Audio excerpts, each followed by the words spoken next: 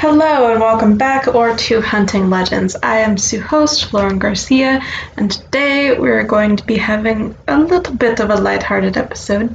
Not really lighthearted, but a little bit more laid back considering we did a lot of hectic work with the October season.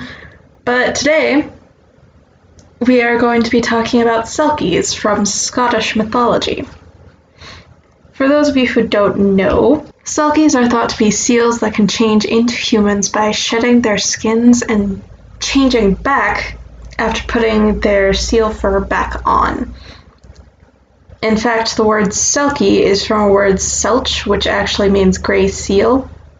And in a lot of Scottish cultures, Scottish and Irish cultures, Selkies are actually more often than not referred to as maidens of the sea or as mermaids.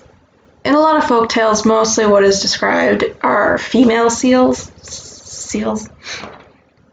In a lot of folk tales, they mostly describe female Selkies, and they describe them as, in their human form, incredibly beautiful. And in those stories, often men steal Selkie furs so that the women are unable to turn back into their seal forms, and then they compel them to become.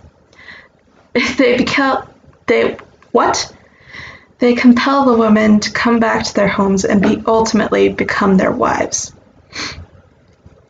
The Selkies will bear the husband many children, but always long to return to the sea.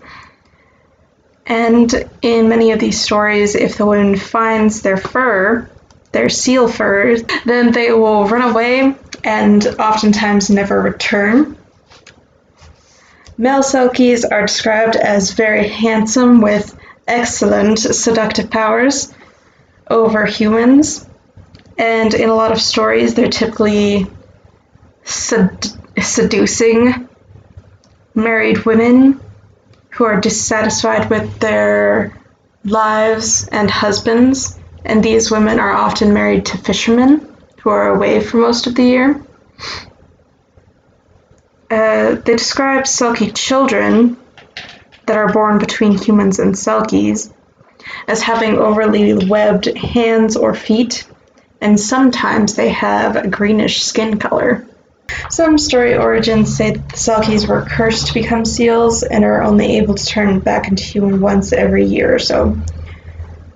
Other stories said that the Selkies were once humans, but who were condemned to become seals after leading a life of sin, and are only able to turn back into humans after every 7 years.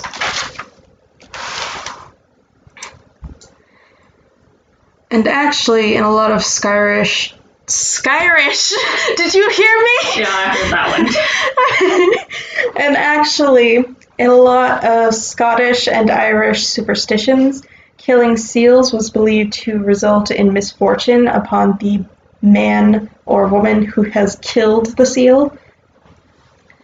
And one tale actually tells of a man that was on his way home from grazing his sheep, and he killed a seal that was laying on the beach, and that night all of the man's sheep had disappeared without a trace, but none of his neighbor's sheep had gone missing that night. Should have organized my notes a little better.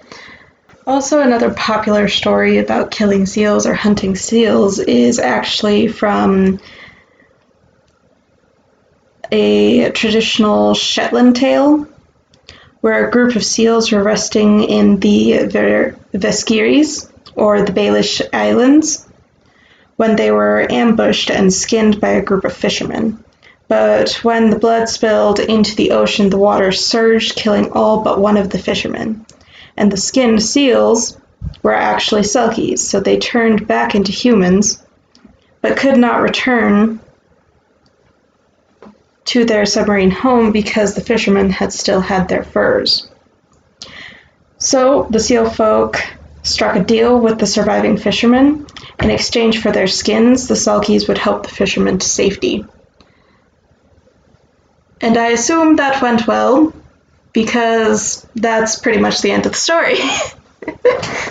But there are also tales about Selkies becoming wives, which one I will read to you from a book called Celtic Myths by Jake Jackson. This story is called MacCodrum's Seal Wife.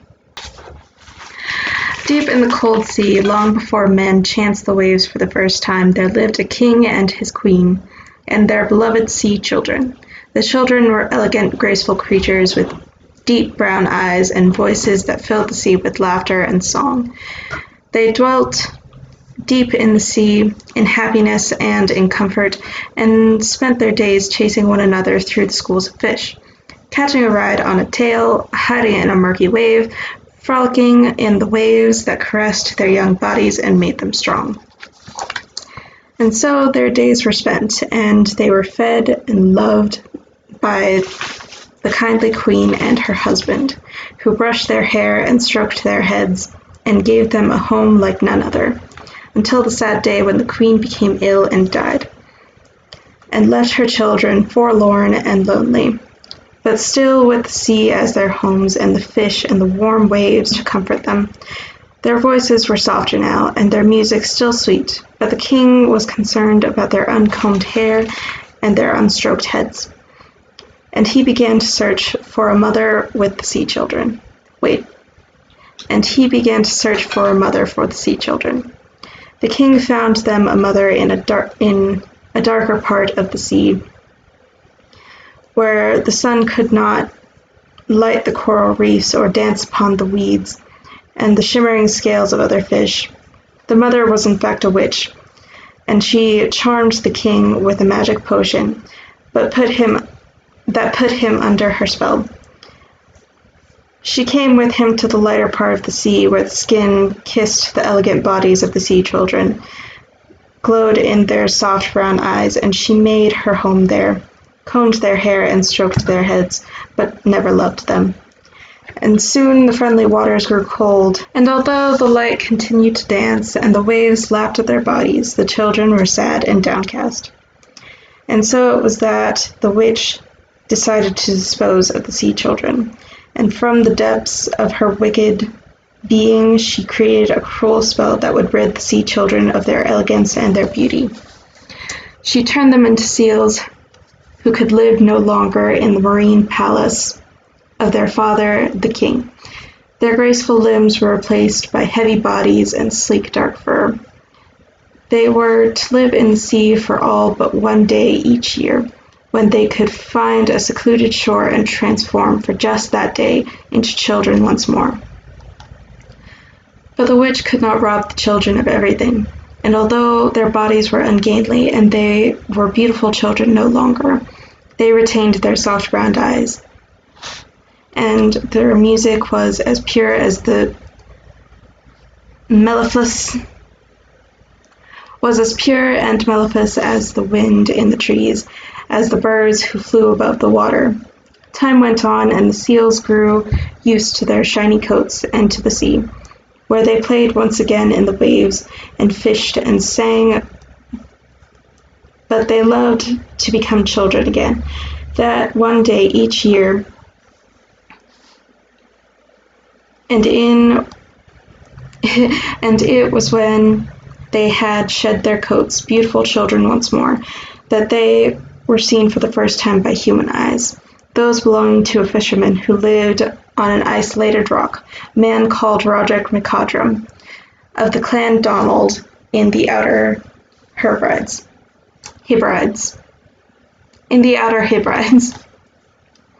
On this fateful day he walked to the beach to rig his boat when he heard the sound of exquisite singing, and he hid himself behind some driftwood, and watching the delightful dance of the sea children who waved their arms that were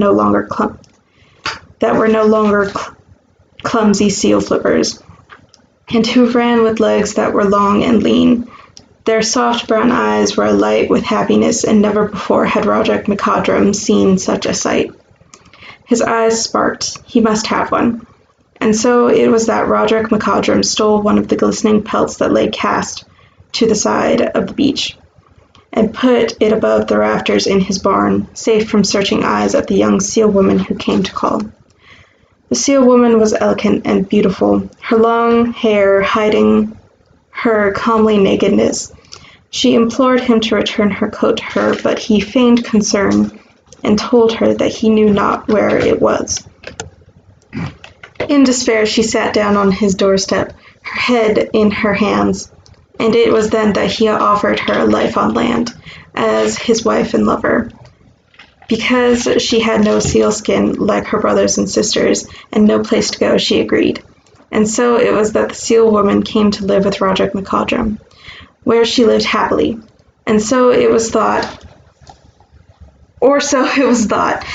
and bore him many children.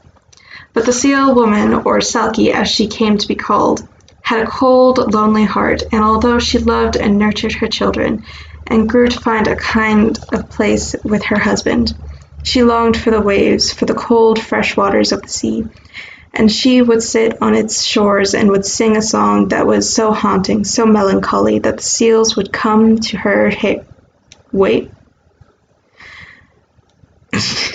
and she would sit on its shores and she would sing a song that was so haunting, so melancholy, that the seals would come to her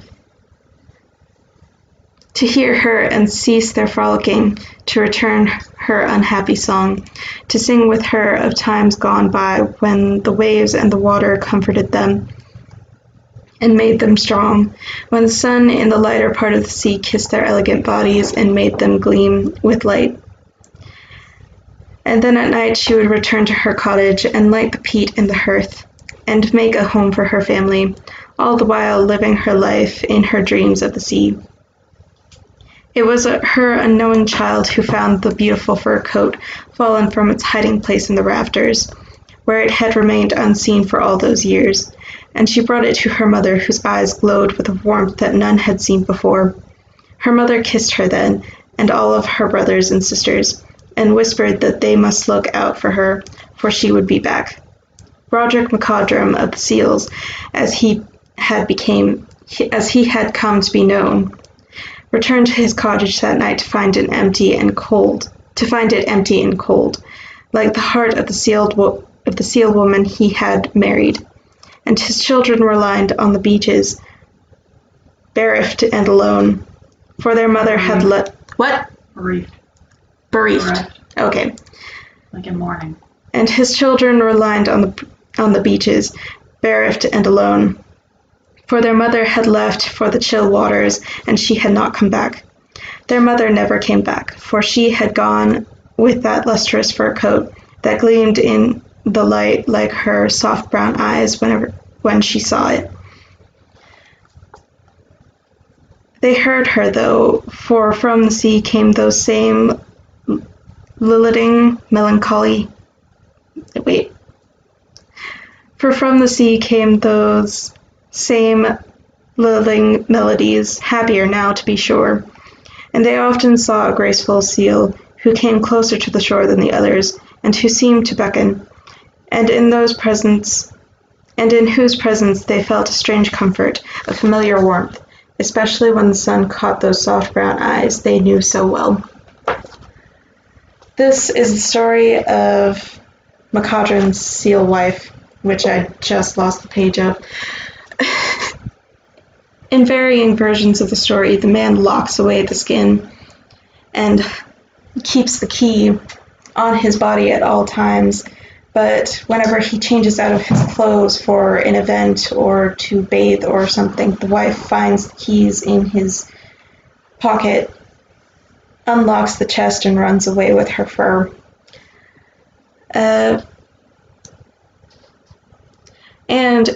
And then some stories, the seal wife has a husband of her own kind and wishes to return to him. In fact, in a lot of Icelandic folk tales, it tells of a man stealing a Selkie wife from her Selkie husband. But in almost every seal wife tales, after the wife discovers her skin, she returns to the sea and oftentimes never returns back. And in fact, in one legend, I should have organized my notes better. In one legend on the island of Kalsog, deaths are blamed on a seal woman who cursed a farmer who had actually killed her family, as it is said in the legend of stick with me, Kopakanan, I believe is how you pronounce it. I may be wrong. I'm sorry if I'm wrong.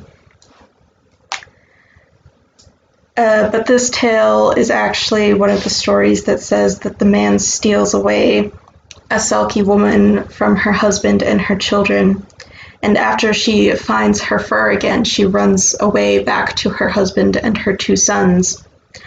But the farmer who had wanted her, in a rage, went out and killed the Selkie husband and the 2 sons. So the Selkie woman cursed the man and basically the entire island.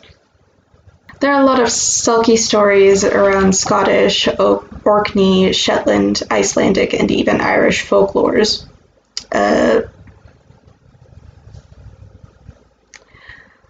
lot of these tales are believed to come from the fact that around certain times of the year there are actually a lot of seals around these areas. But in popular culture, there are still a lot of books and movies that mention or are about Selkies, including a popular book, The Stranger Came Ashore by Molly Hunter in 1975. That was written in 1975.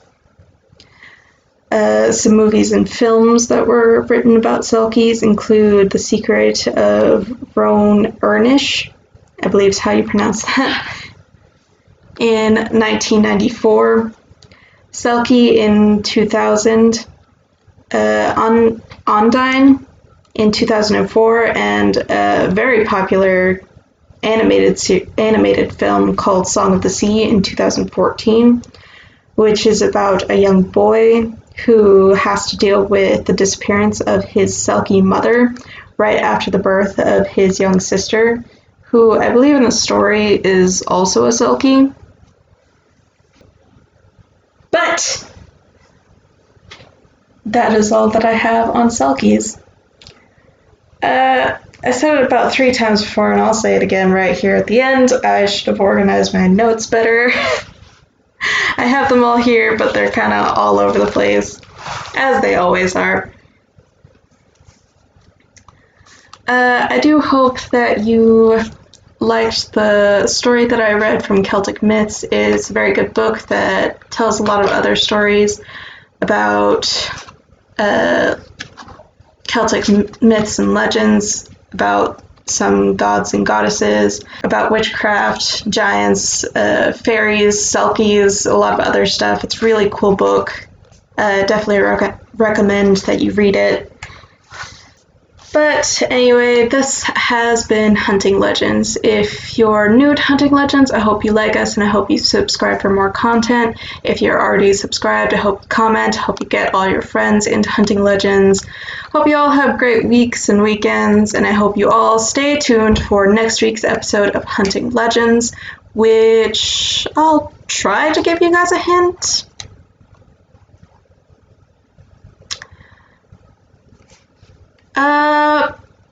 It kind of coincides with Veterans Day, although we will be having I will be having a Veterans Day fun-sized episode, so stay tuned for that on Tuesday.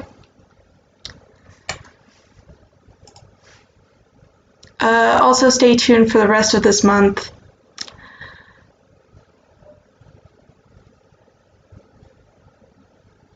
We'll be having some fun stories about Thanksgiving. But anyway, hope you guys enjoyed this episode, and until next episode, I will be saying goodbye.